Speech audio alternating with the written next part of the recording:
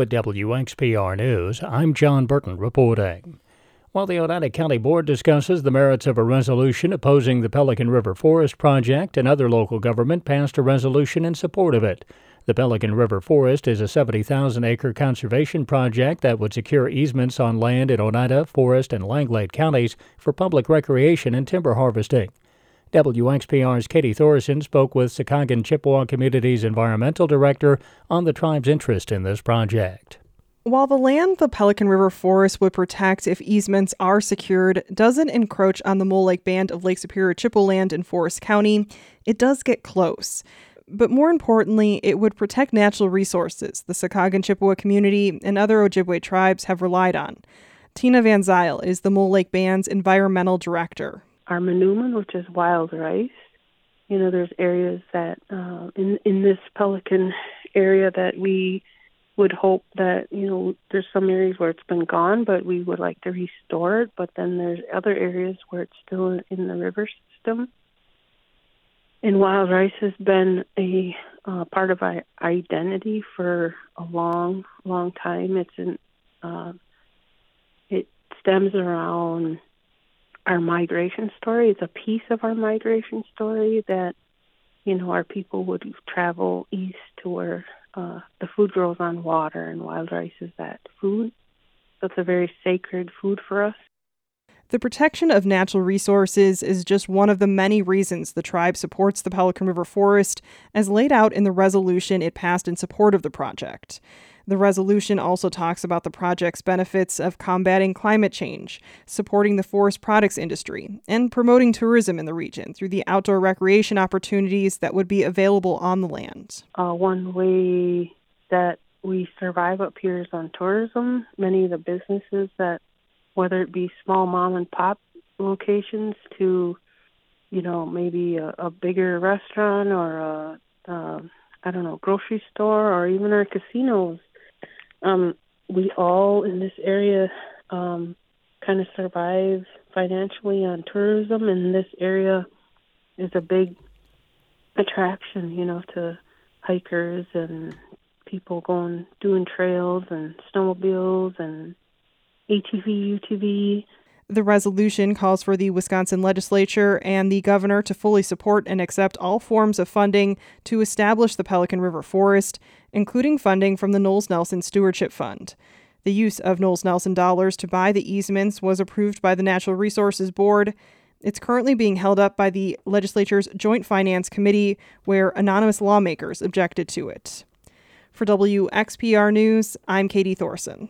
Court action will go forward against a member of the Newbold Town Board accused of forging signatures on his campaign papers. Online court records show 69-year-old James Staskowitz waived his preliminary hearing this week on felony counts of misconduct in public office and election fraud. A judge ruled there's enough evidence for the case to go forward and scheduled Staskowitz to enter a plea March 27th. The Oneida County Sheriff's Office said in a press release last month that Staskowitz was arrested in connection with his effort to run for re-election. The Sheriff's Office says Staskowitz admitted to having forged signatures. Students got a chance to see how expensive life can be without actually having to pay the bill.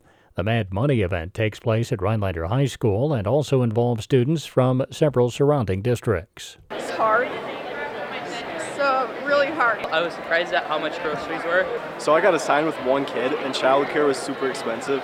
I didn't think groceries would be that high. Students were given a job and had to deal with monthly expenses, learning how to budget, and even given surprise expenses like a police ticket or car repairs, hoping to simulate the unpredictability of life. With their job assignments, they were also given certain amounts of debt to take care of. Staff at the school, like business education instructor Patrick Benny, hoped the simulation could also be serving as a source of motivation for the students. The reality of them seeing that is something that may make some of them decide, I think I'm going to pursue a different career, or I'm going to do a little bit more work at school so I can get enough, post-secondary education to maybe make a little bit more income than my current plan is. Both students and faculty said the simulation was a success, with students adding that they learned a lot about adulting. The story is courtesy of WAOW Television.